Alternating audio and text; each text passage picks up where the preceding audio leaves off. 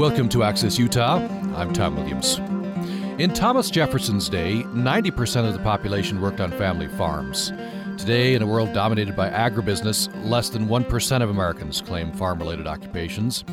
What was lost along the way is something that Evelyn Funda, author of a new book, Weeds, A Farm Daughter's Lament, experienced firsthand. In 2001, her parents sold the last parcel of the farm they'd worked since they married in 1957. Against that landscape of loss, Funda explores her family's three-generation farming experience in southern Idaho, where her Czech immigrant family spent their lives turning a patch of sagebrush into cropland. The story of Funda's family unfolds within the larger context of America's rich immigrant history. That story is very interesting. For example, her mother escaped from communist Czechoslovakia in the false bottom of a wine barrel and ended up in Idaho. Weeds reminds us that in losing our attachment to the land, we also lose some of our humanity and something at the very heart of our identity as a nation. Evelyn Funda is Associate Professor of American Literature at Utah State University, and she joins me in studio. Thanks for joining me. Good morning. Thanks. Thanks for having me. Very interesting book, and this is a story not only of your family, very interesting story, but also a story of loss, of exile. It's an elegy, has been described. That's right. Something that we have all lost in the disappearance of the family farm. Yeah, I mean, we've all lost it, but we're all still connected to it. I mean, statistics show that even those of us who don't live on farms are 2 to 4 generations away from the farm. That's still very much a part of our culture and our heritage, and very much a part of how we think of our life experience in America. Mm-hmm. And you have written, and we'll get into this as we get talking about it, what farming means. It's been idealized ever since the time of Thomas Jefferson, who called farmers the chosen people of God. And yes. Even before that. This is sort of a vessel into which we put a lot of our ideals. Yeah, I tell my students a lot of times that it's kind of a shopping cart in which we sort of throw in all these notions about farming. I mean, we see farming in so many different ways. We idealize it, we vilify it, and we can't escape it. I mean, the minute you start thinking about, well, the fact that we all eat, we're all connected to the farm, mm-hmm. that eating is a farm act. Yeah. And as you point out, most of us are within 2 to 3 to 4 generations. So you grew up on a farm. I did. Now you've followed the journey of many Americans. You make your living elsewhere. My mother grew up on a farm. I'm just mm-hmm. one generation removed. So many of us are connected, and we do have this ideal, whether we have that connection or not. Yeah, we tend to have a kind of nostalgia about the farm, and to some degree that's valid. I mean, I'm certainly nostalgic about my farm experience, but what I found as I was writing the book is a lot more complicated story, that there are positives, but there are also real negatives in that too. Let me have you read the first page and a half from the preface of the book. This is you titled the preface "In Dirt We Trust." Maybe later we'll have you tell us why you title it that way. But it gets us into your story. Okay. In late 2001, my small family suffered what I think of as a triple tragedy. On October 1, 2001, my father, Evelyn Funda, age 79, was diagnosed with advanced lung cancer that by the time of the diagnosis had metastasized to his brain, liver, spleen, spine, and bones. The prognosis was 2 to 4 months to live. He was briefly given radiation to relieve some of the pain and to shrink the tumor that had compromised his speech and mobility before he was sent home with my mother on October 23rd. On October 25th, my mother, Tony, age 75, suffered a heart attack.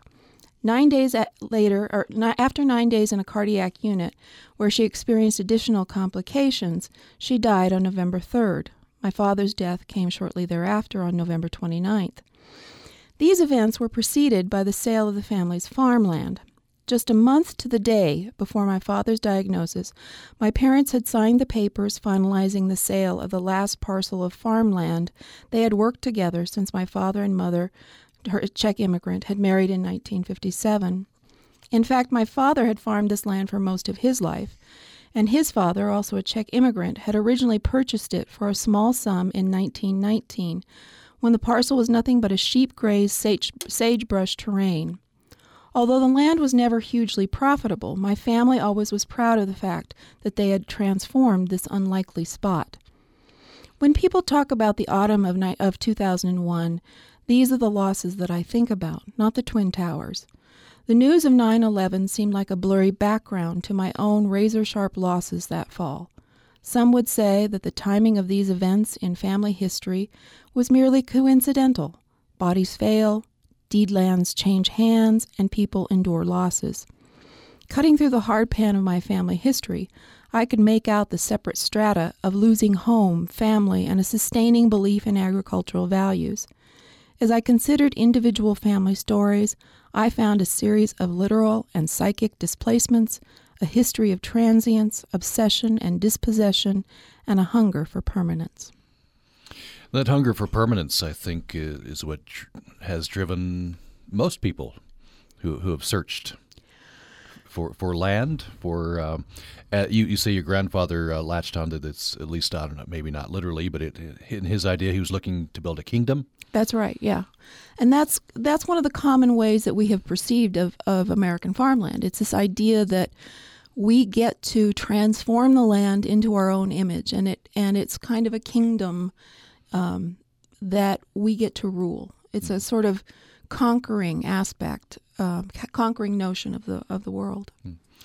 You say that Brigham Young, his famous statement, those 4 words, "This is the place." Mm-hmm. You say that was a declaration of dependence on the land.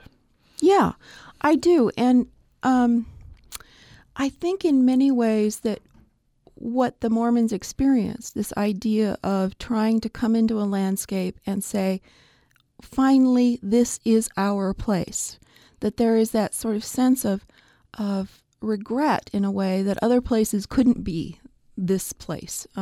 For instance, I call the book Weeds because I think of weeds as this kind of thing that is never wanted where it's at. I mean, Emerson said that the weeds are just unappreciated wherever they are. And that always sort of reminds me of a promise that, okay, if not here, then maybe somewhere else you can set down roots and have a sense of permanence.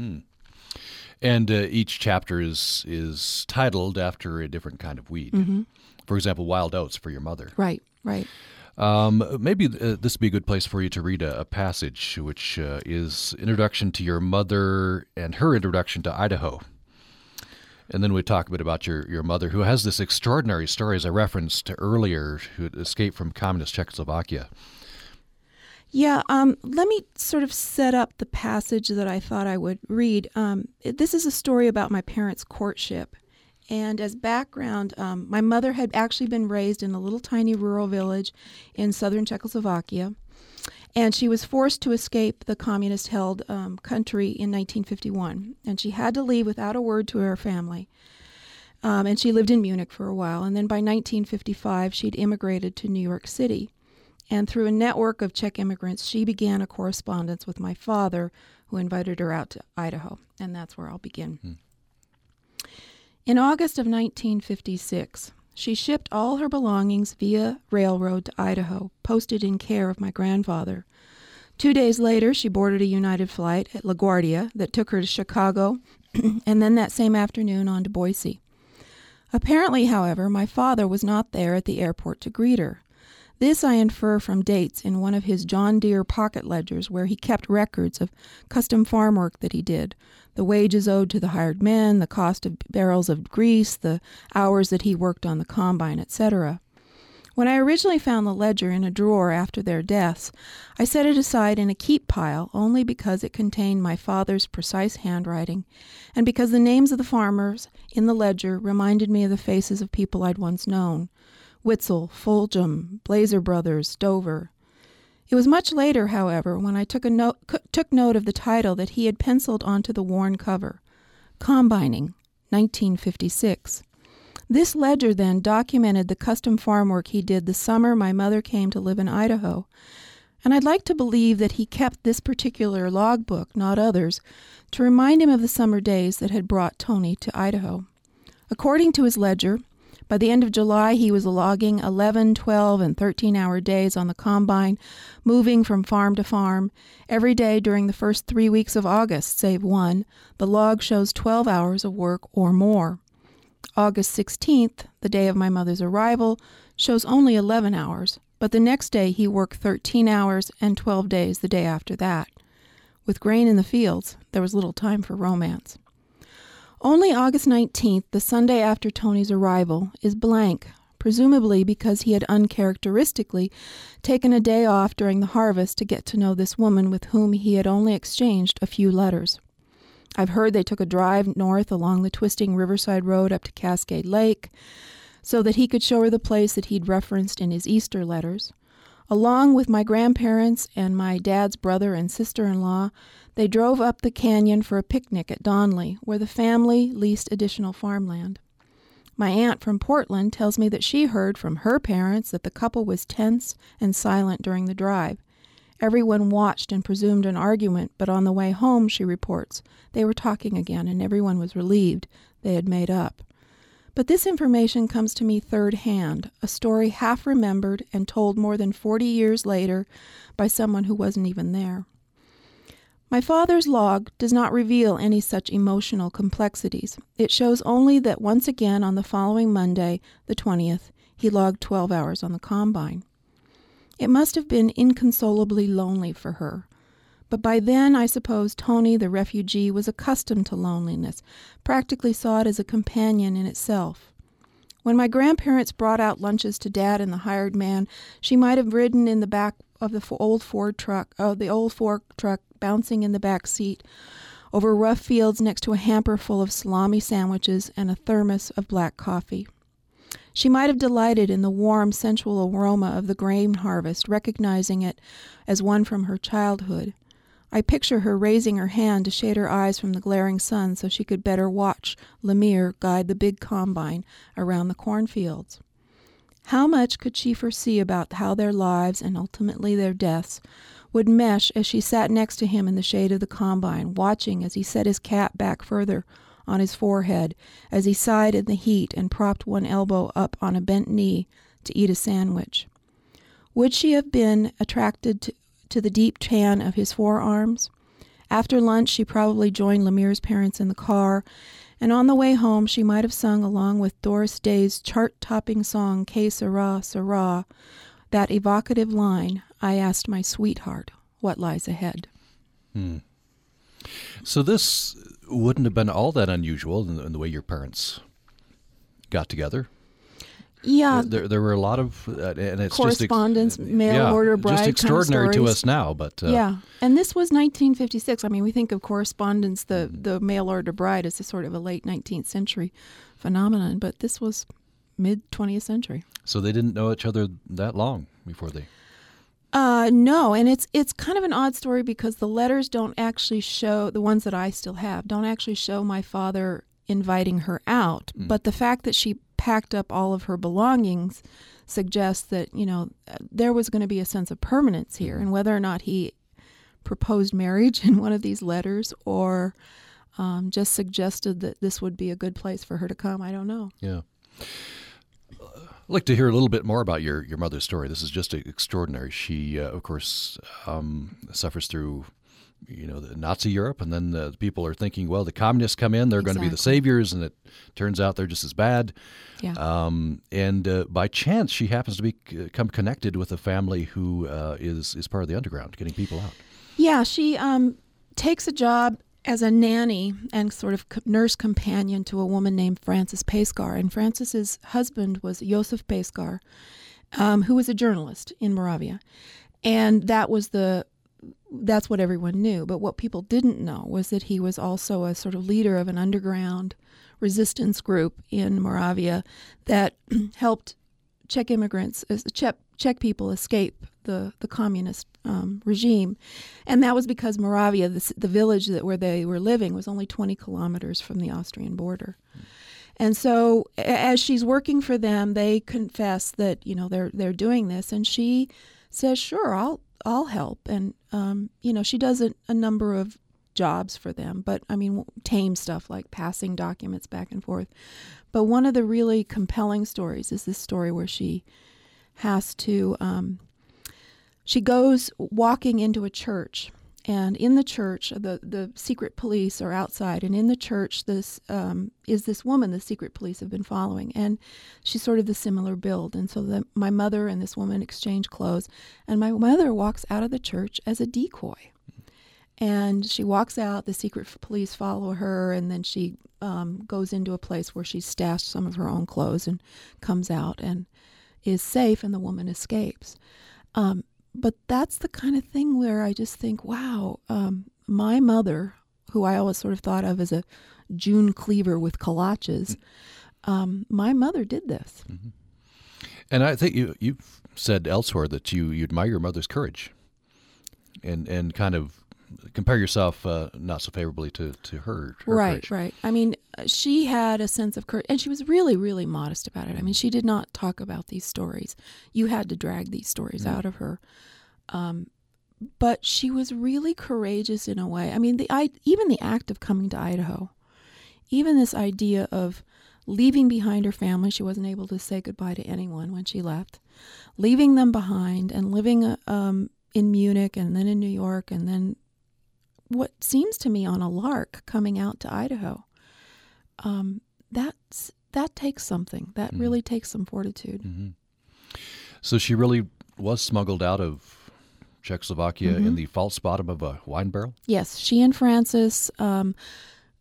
Josef had moved to Munich, had escaped earlier, and he started working for Radio Free Europe. And through his connections, he then got them through, a couple years later, got them through the border as well by creating this this passage through across the Austrian border under the false bottoms of wine barrels. And then they were accompanied by armed guards for 3 days through the various, the American frontier, as it's called, in Czechoslovakia, or in Austria, and then on into Germany, where they lived for 3 years. Yeah. We're going to pick up the story of Evelyn Funda's mother and how she came out to Idaho, why she came out to Idaho, and an interesting idea of how you piece together these pieces of your family history. Evelyn Funda had to use artifacts and journals and, for example, her dad's farm log, and try to infer things from that she didn't know.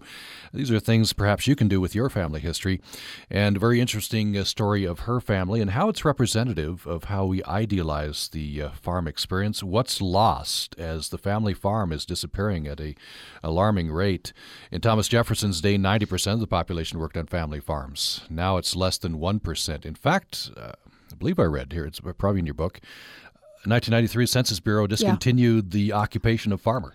Right. I was just thinking about that. Yeah. They decided that it was statistically insignificant, as they said, and so they stopped listing the number of farmers and instead grouped farmers with people like fishermen and lumbermen and that kind of thing. Yeah. So we'll talk about what it has meant to Evelyn Funda to lose the family farm and what it means to you. We're opening the phone lines now and email. You can email us at upraccess@gmail.com, upraccess@gmail.com. Call us at 1-800-826-1495, 1-800-826-1495.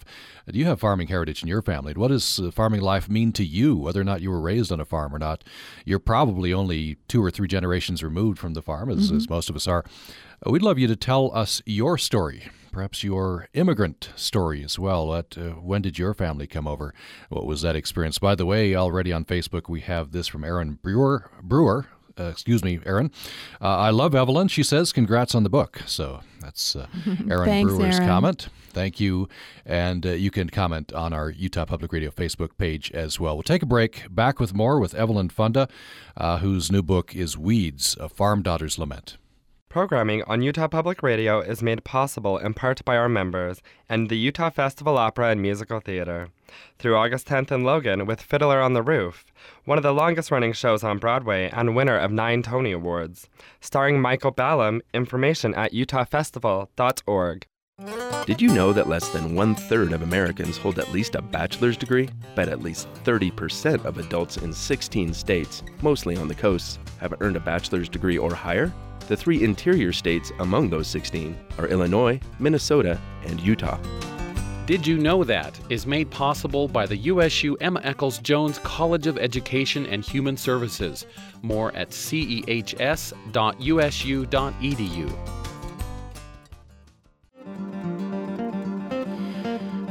Thanks for listening to Access Utah. I'm Tom Williams. We're talking with Evelyn Funda, who is Associate Professor of American Literature at Utah State University. She is author of a new book, Weeds, A Farm Daughter's Lament. In 2001, her parents sold off the last parcel of their farm, which they had worked since their marriage in 1957. And in fact, the farm goes back further than that to Evelyn Funda's grandfather. This is in Emmett, near Boise, in southern Idaho, and emblematic of the experience that many of our families have had. In this case, Czech immigrants, but many of us, of course, in America are immigrants, and we're asking what is lost.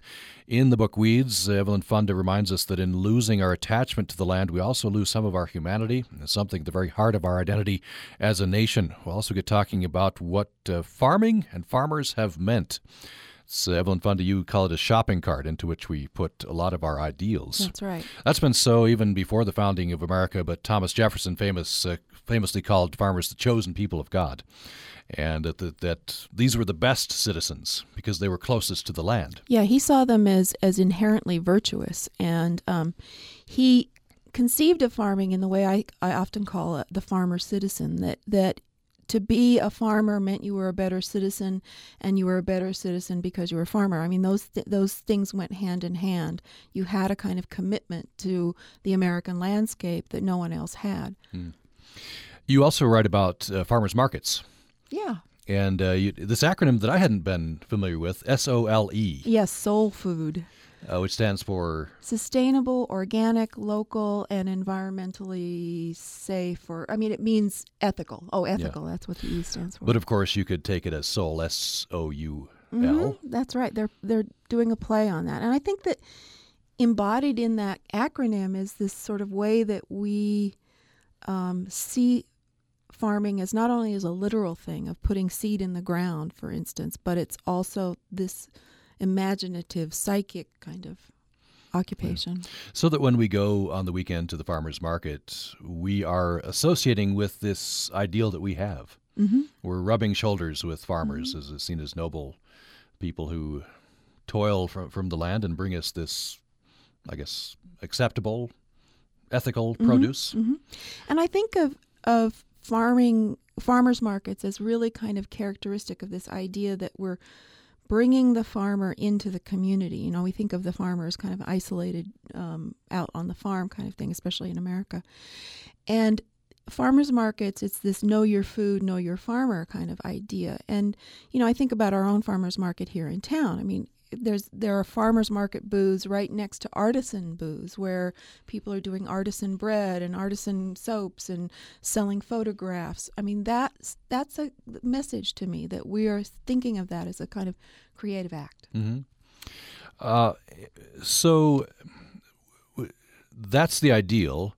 And of course, obviously something is lost from that ideal when we get produce from a big agricultural company, right. But we still get the produce, we still get the food. So what is lost then? Because less than 1% of the farms now are family farms. Yes, it's a big business.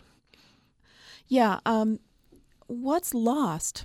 Well, I mean that's a really complicated story. There's a lot of things that are lost, but it's this connection. I mean, I think of a passage in Barbara Kingsolver's book, Animal Vegetable Miracle, where she talks about this little boy who doesn't know that carrots grow in the ground, and how sort of horrendous that is that we have no concept of where our food comes from, and versus there's a website that's associated with Farm Aid, and their motto is "In dirt we trust." Well, that's an interesting line. I mean, think about that. Where does that come from? That comes from "In God we trust."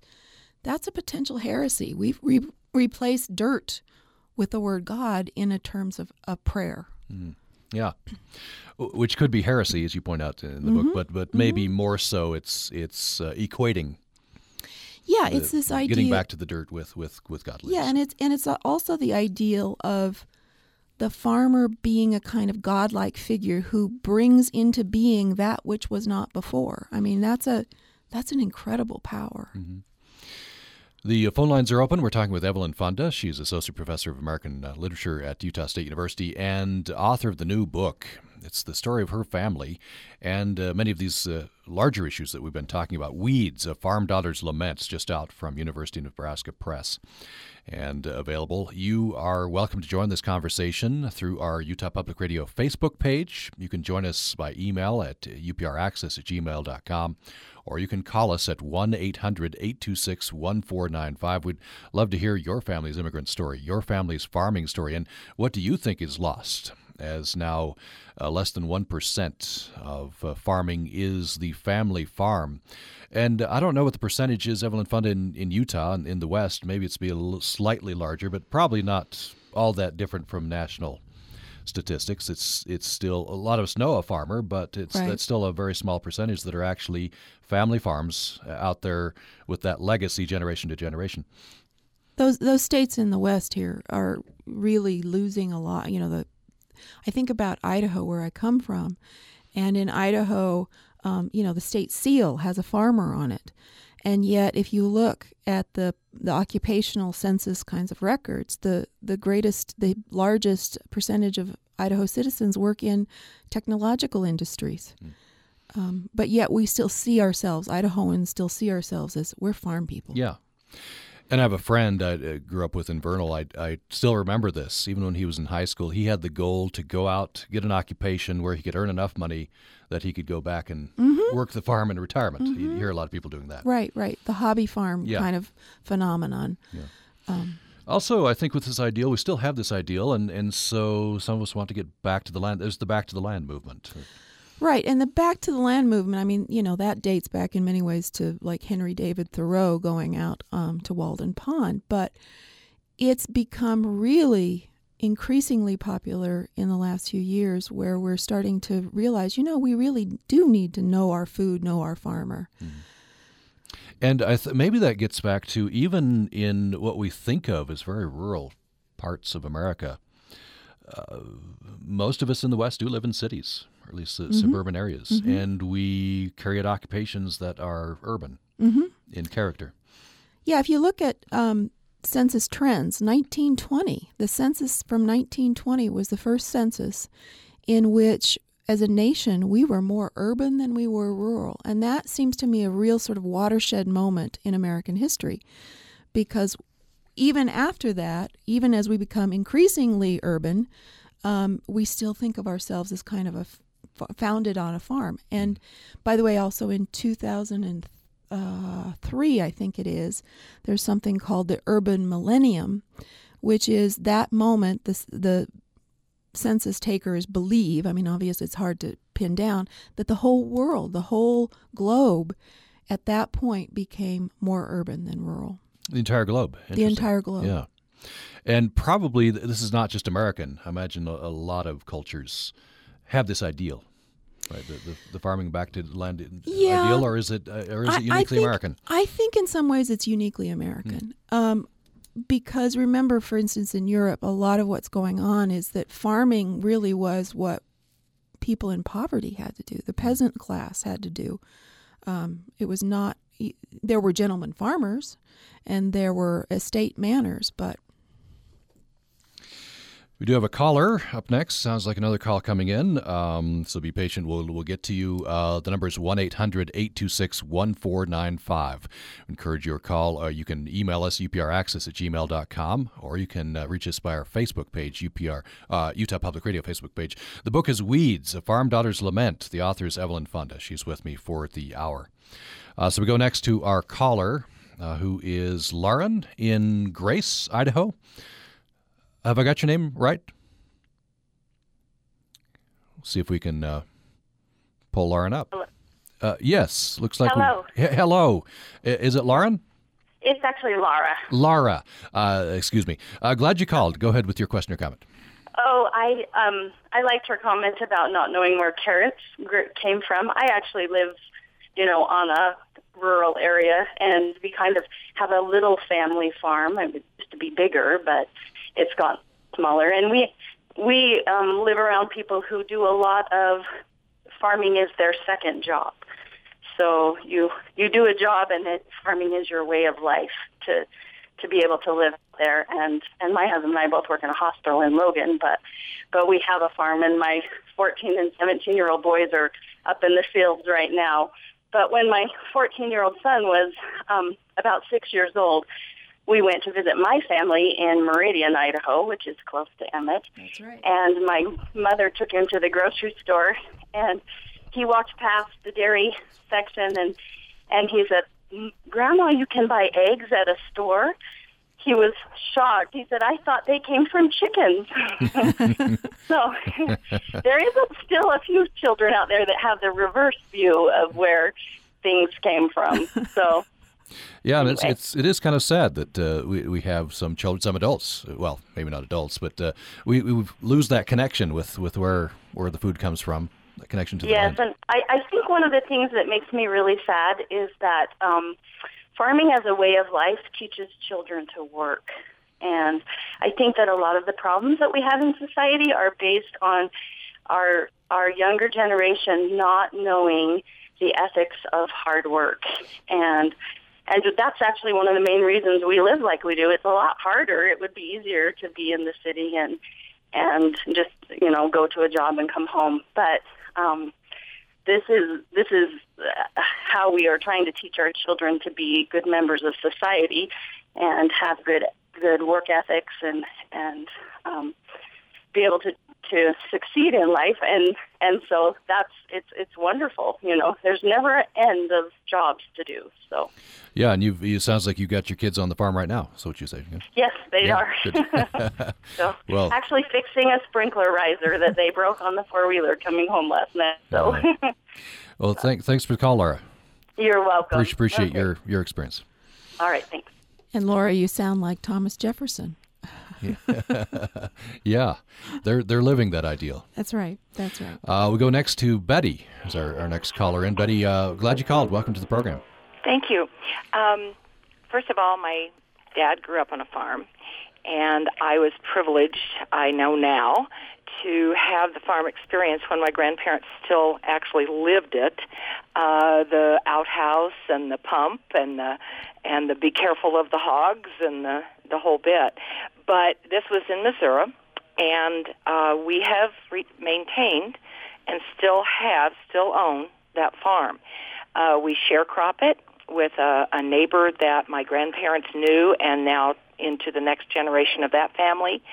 I consider this my legacy. I do not consider that I own it for myself. I'm sustaining it. We make just enough to keep it going and to get a little out of it every year, but not a lot.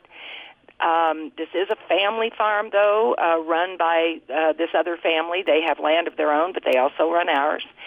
And I'm going to pass it on. My sister and I each have a son. Both of them are urban dwellers. They will never probably work that land. But the legacy from my grandparents is important to me to carry on. And I've said in a kind of a doomsday attitude that there may be a time that my family is very, very grateful to have 500 acres in northeast Missouri of good cropland. I don't know what the future will hold, but I do know that I have that land. And I hope we'll always have it. Yeah, thank you, Betty. You're welcome. I think a lot of people probably share Betty's ideals and hopes there. Yeah, I mean, one of the things that I think about in the book that I talk about is this idea that I can have roots in one place and I can grow and live in another. I still have roots in Emmett, Idaho. I still own the actual house that my parents lived in, but just 2 acres of what was originally a small 70-acre farm. But hanging on to those 2 acres, to me, is somehow, I don't know, it's difficult to explain. I mean, I think all of us, you can hear it, I think, in the voice of the callers. We're trying to express how deeply felt is that connection to that land. Yeah, it's obvious Betty is not just passing down land. Right? She's passing down much more. Exactly. Yeah. Appreciate those calls. You can call as well. I hope you will. We'd love to have your immigrant story, your family farming story. What is the farming heritage in your family? What does farming life mean to you? We'd love to have your story. And the number is 1-800-826-1495. What is lost when the family farm is lost? We'd love to have your thoughts on that as well. 1-800-826-1495. You can reach us by email at upraccess@gmail.com, upraccess@gmail.com, or on our Utah Public Radio Facebook page. And by email, I think this is someone you know, Evelyn. Joyce Kincaid has emailed in. Might Evelyn suggest farm-themed novels to read? Her Weeds sounds wonderful and is on my reading list. Yes, and of course I'm an American Lit professor, and I teach a lot of agricultural literature. And so probably, there's some real standards. Grapes of Wrath, for instance, or Willa Cather, who I studied in graduate school and I've spent a lot of my literary career on. Willa Cather has two terrific books, one called My Antonia, which ironically enough, the main character is Antonia and my mother's name was Antonia, or O Pioneers, all of which, both of those I think are really interesting in that they show a sort of the role of women on the farm. And Grapes of Wrath, of course, talks about those who are dispossessed, who can no longer live on those farms in Oklahoma, and what happens to them as they're sort of wandering around aimlessly, trying to make a living and feeling that loss really deeply. In fact, you're putting together a farm reader, right? That's right.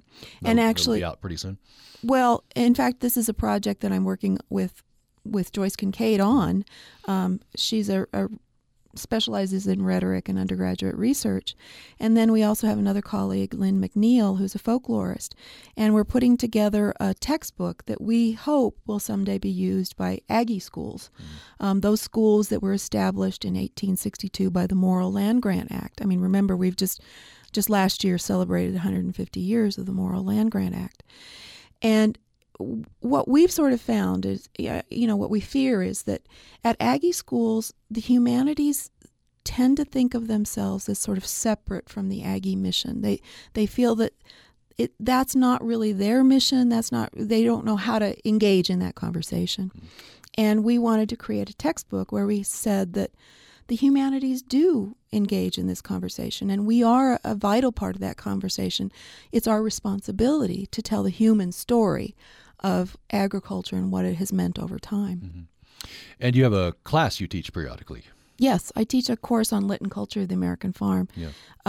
It's an American studies course, very interdisciplinary, and it's a course where we cover a lot of material. We cover literature like Grapes of Wrath and My Antonia, but we also do things like farm aid concerts and farmers market posters and posters of victory gardens from the World War eras, and farmers' daughters' jokes, which is going to be a chapter in the book. Yes. Yeah. I was going to ask you about that, since you bring that up. We've all heard farmers' daughters' jokes. Yeah. And they all kind of run on a similar theme. Yes. What do you think the meaning behind that is? Well, I'm troubled by the meaning of farmers' daughters' jokes because I think that from my feminist perspective, there's a real sort of element in them that is disturbing. The farmer's daughter is always somebody who does not have direct connection to the land. She only has claim to this place through her father. And she is sort of this wild, sex-crazed temptress. I think of her as a Barbie with a pitchfork. And she has no control. She has no agency. She's the kind of woman who the men come to her. There's this threat. There's always this threat of rape, but it's also consensual. She's the one tempting them, but it's only through sex that she has power. And that's kind of disturbing to me, that there isn't power through the land. Yeah. This gets at an idea that has been a running theme of the woman was not supposed to be on the farm, right? She was supposed to be... Yeah, that varies from person to person. My experience was that. But I also have a lot of friends and colleagues who say, look, I had to really work on the farm a lot. But I think that because my parents were Czech immigrants, what I found in historical studies is that those of us who came through Czech immigrant families, moving the women out of the farm field was often thought of as a kind of class move, that in order to be able to have the woman just in the home and that her entire farm role was the garden or the chicken house, that marked a kind of class rising. She didn't have to work in the field. I mean, I remember when I was doing research on my grandfather, I found this newspaper clipping that they were talking about in Buell, Idaho, and it was a story of, in Russia, the women have to be hitched to the plow in order to plow because they don't have horses. Well, that was exactly the kind of image of European farmers that my parents were trying to escape. Mm-hmm. Yeah. And in some ways fell back into, right? The as an immigrant, if you're trying to rise up, you got to America and you found that you're on the bottom rung. Very much so. Yeah.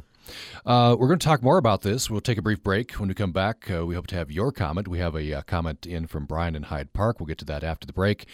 We'd love to have your farming experience. Where does farming fit into your family? What kind of heritage has farming played in your family that's passed down family to family? The kind of thing that Betty was talking about, caller earlier.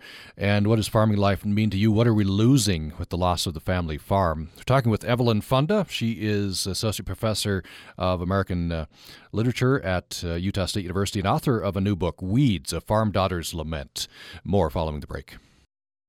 Coming up on the next Bluegrass Breakdown, it's the atomic number of oxygen, the number of legs on a spider, the number of notes in an octave, the number of beatitudes, the number of vegetables in a popular juice, the name of a community in West Virginia, and the subject of many a great bluegrass song.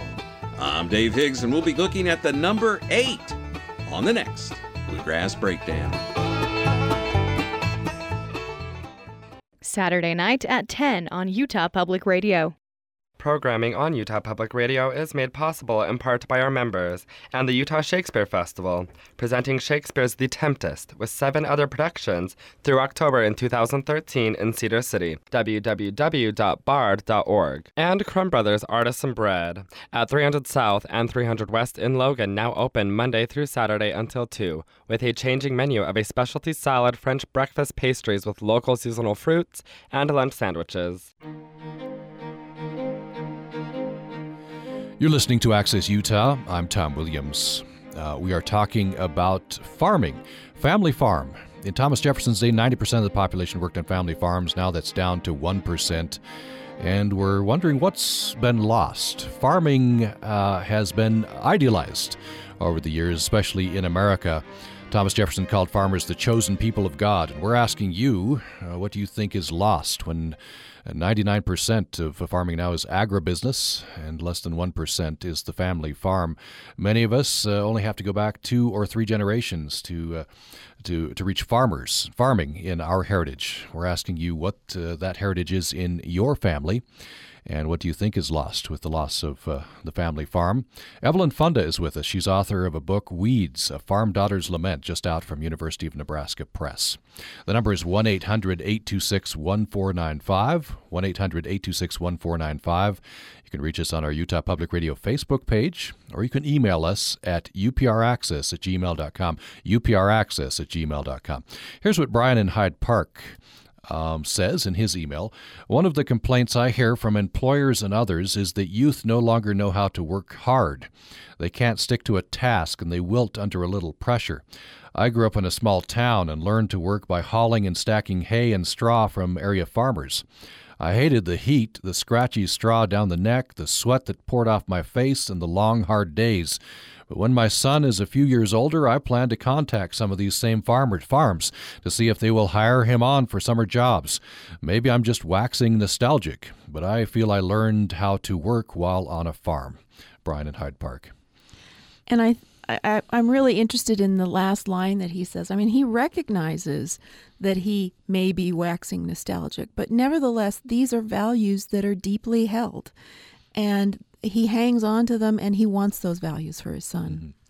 And he wants to go back to that source to have his son learn those same ideals. I mean, we learn to work hard in other places. I mean, the reality is that farming is not the only place we learn to work hard.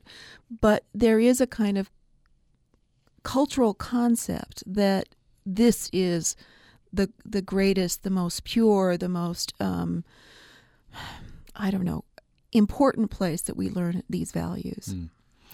We just have about 4 minutes left, and here at the end of the conversation, I want to get into something I find fascinating, how you piece together the story.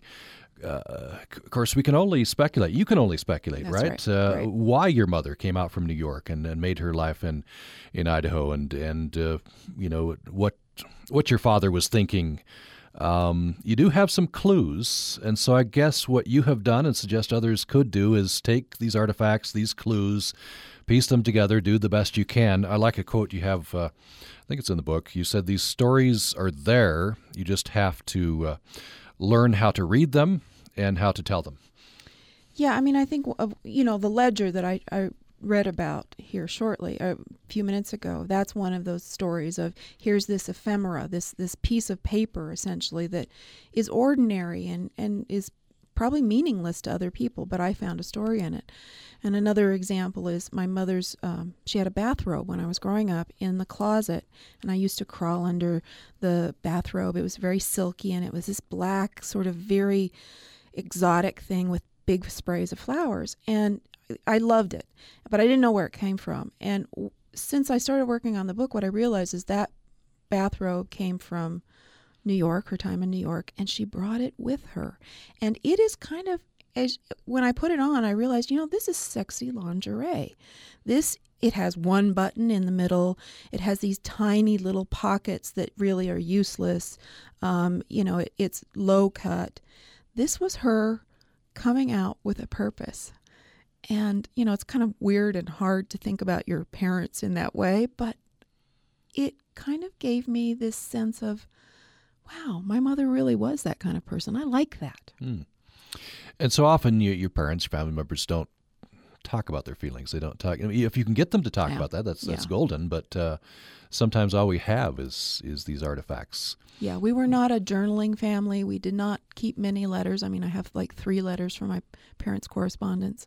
So what I had to do was I had to really look at artifacts and really see if there was a way to tease out the meaning in those artifacts. And sometimes it was a matter of putting things side by side. This idea of all these artifacts from knowing when my mother came to Idaho, having her ticket put side by side with that ledger from 1956.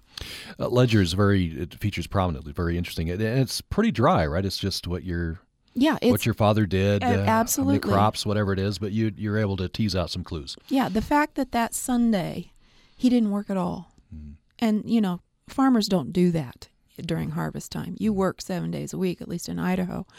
And the fact that he took the day off, that meant something. Just briefly, I wonder if you could, and this is unfair to ask you to tell this briefly, your grandfather, Frank, very interesting character, storyteller. Yeah. And you kind of go on a quest to find out what's true and what's not true, right? Right. I mean, he came to Idaho and he really believed in the homesteader sort of mythology, this sort of Jeffersonian mythology. And he came to Idaho and he always told stories of, I was a homesteader, and then he had other stories about, first all-electric bakery in Idaho, et cetera. And he really kind of painted these grand pictures. But when push came to shove and I started doing research, they all fell apart one by one. And he was an elusive person. And I always think of him as kind of a trickster character, because he is always, there's always this sense that you can never quite trust what he has to say. And he's evasive. But there's a kind of sense of humor about it. I mean, I was frustrated and angry with him at one point. But then I look back and I think, this is kind of funny. And it's interesting that you had clippings from Czech newspapers. There were national Czech newspapers. Well, actually, the problem is I don't have clippings from those newspapers. I mean, one of the stories is that he wrote about the Czech immigrant experience in Idaho in these national Czech newspapers. Well, I have never been able to lay my hands on those clippings on these stories that he was supposedly told in Placetel, which was a hugely subscribed national Czech newspaper. Finally, just a couple of minutes. I wonder if you could talk a little bit more about why you called the book Weeds and what the metaphor is there. Yeah. I mean, originally the book was called Hardpan because I was interested in this idea of a family that didn't talk about things. But what I realized as I was writing it is I was talking a lot about weeds. I mean, the opening chapter is called Daughter, and that's not D-A-U-G-H-T-E-R. That's D-O-D-D-E-R, which is a kind of parasitic weed. And I was a grown woman. It was after my parents' death that I finally realized, oh, that word is D-O-D-D-E-R. It's not daughter. And so when my father would cuss that damn daughter in the fields, there was it was this kind of message that came home to me. Oh, I'm a parasite. And so, all of the chapters are named after various weeds. Like my mother's chapter is wild oats, because wild oats has this unique way of making an attachment wherever it goes, and I saw that as symbolic. And sage. Yeah, my grandfather, the sage, who came out and transformed sagebrush land into land, or so he said. Yeah. When in actual fact he didn't even homestead at all. Right. He bought some land and he didn't stay on it very long, and then he moved. So. And of course, sagebrush. Right. Ubiquitous exactly. throughout the West. We're all familiar with that. Exactly. We sort of think of it as a symbol of the West beyond the 100th meridian. Yeah. Well, there's much more in the book. You can get this. It's out now. It's from University of Nebraska Press. Weeds, A Farm Daughter's Lament. Evelyn Funda is Associate Professor of American Literature at Utah State University and has been my guest for the hour. Pleasure. Thank you. Thank you. It was my pleasure. And you can continue this conversation with us. Just go to our website, upr.org, and you can comment there to continue the conversation. We hope you join us tomorrow for Access Utah. For producer Bennett Purser, I'm Tom Williams. Thanks for listening today.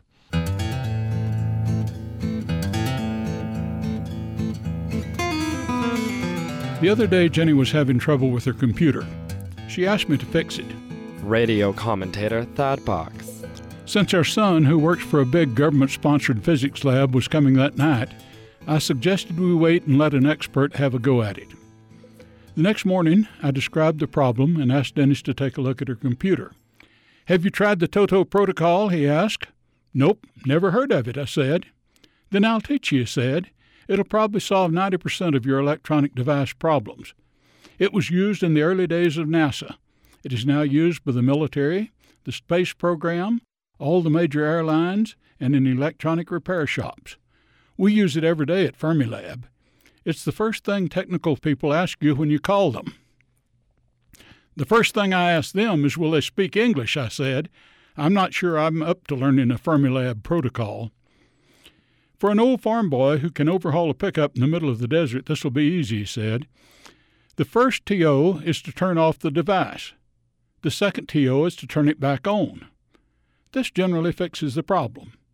If it doesn't, go to the second TO. Initiate the off power, relax, go have a cup of coffee. Go back and turn it on again. Then if that doesn't work, buy a new computer." I went to Jenny's office, closed down her computer, and turned it off. I turned it back on. It groaned a little during the boot up, but it works perfectly. Since the Toto protocol is in practice in every country in the world, I doubt Dennis will get in trouble for leaking government secrets. And now I can tell all my old friends how to fix their computers, get their car to work, fix their mobile phones. That is, if I can remember how that TOTO protocol works. This is Thad Box.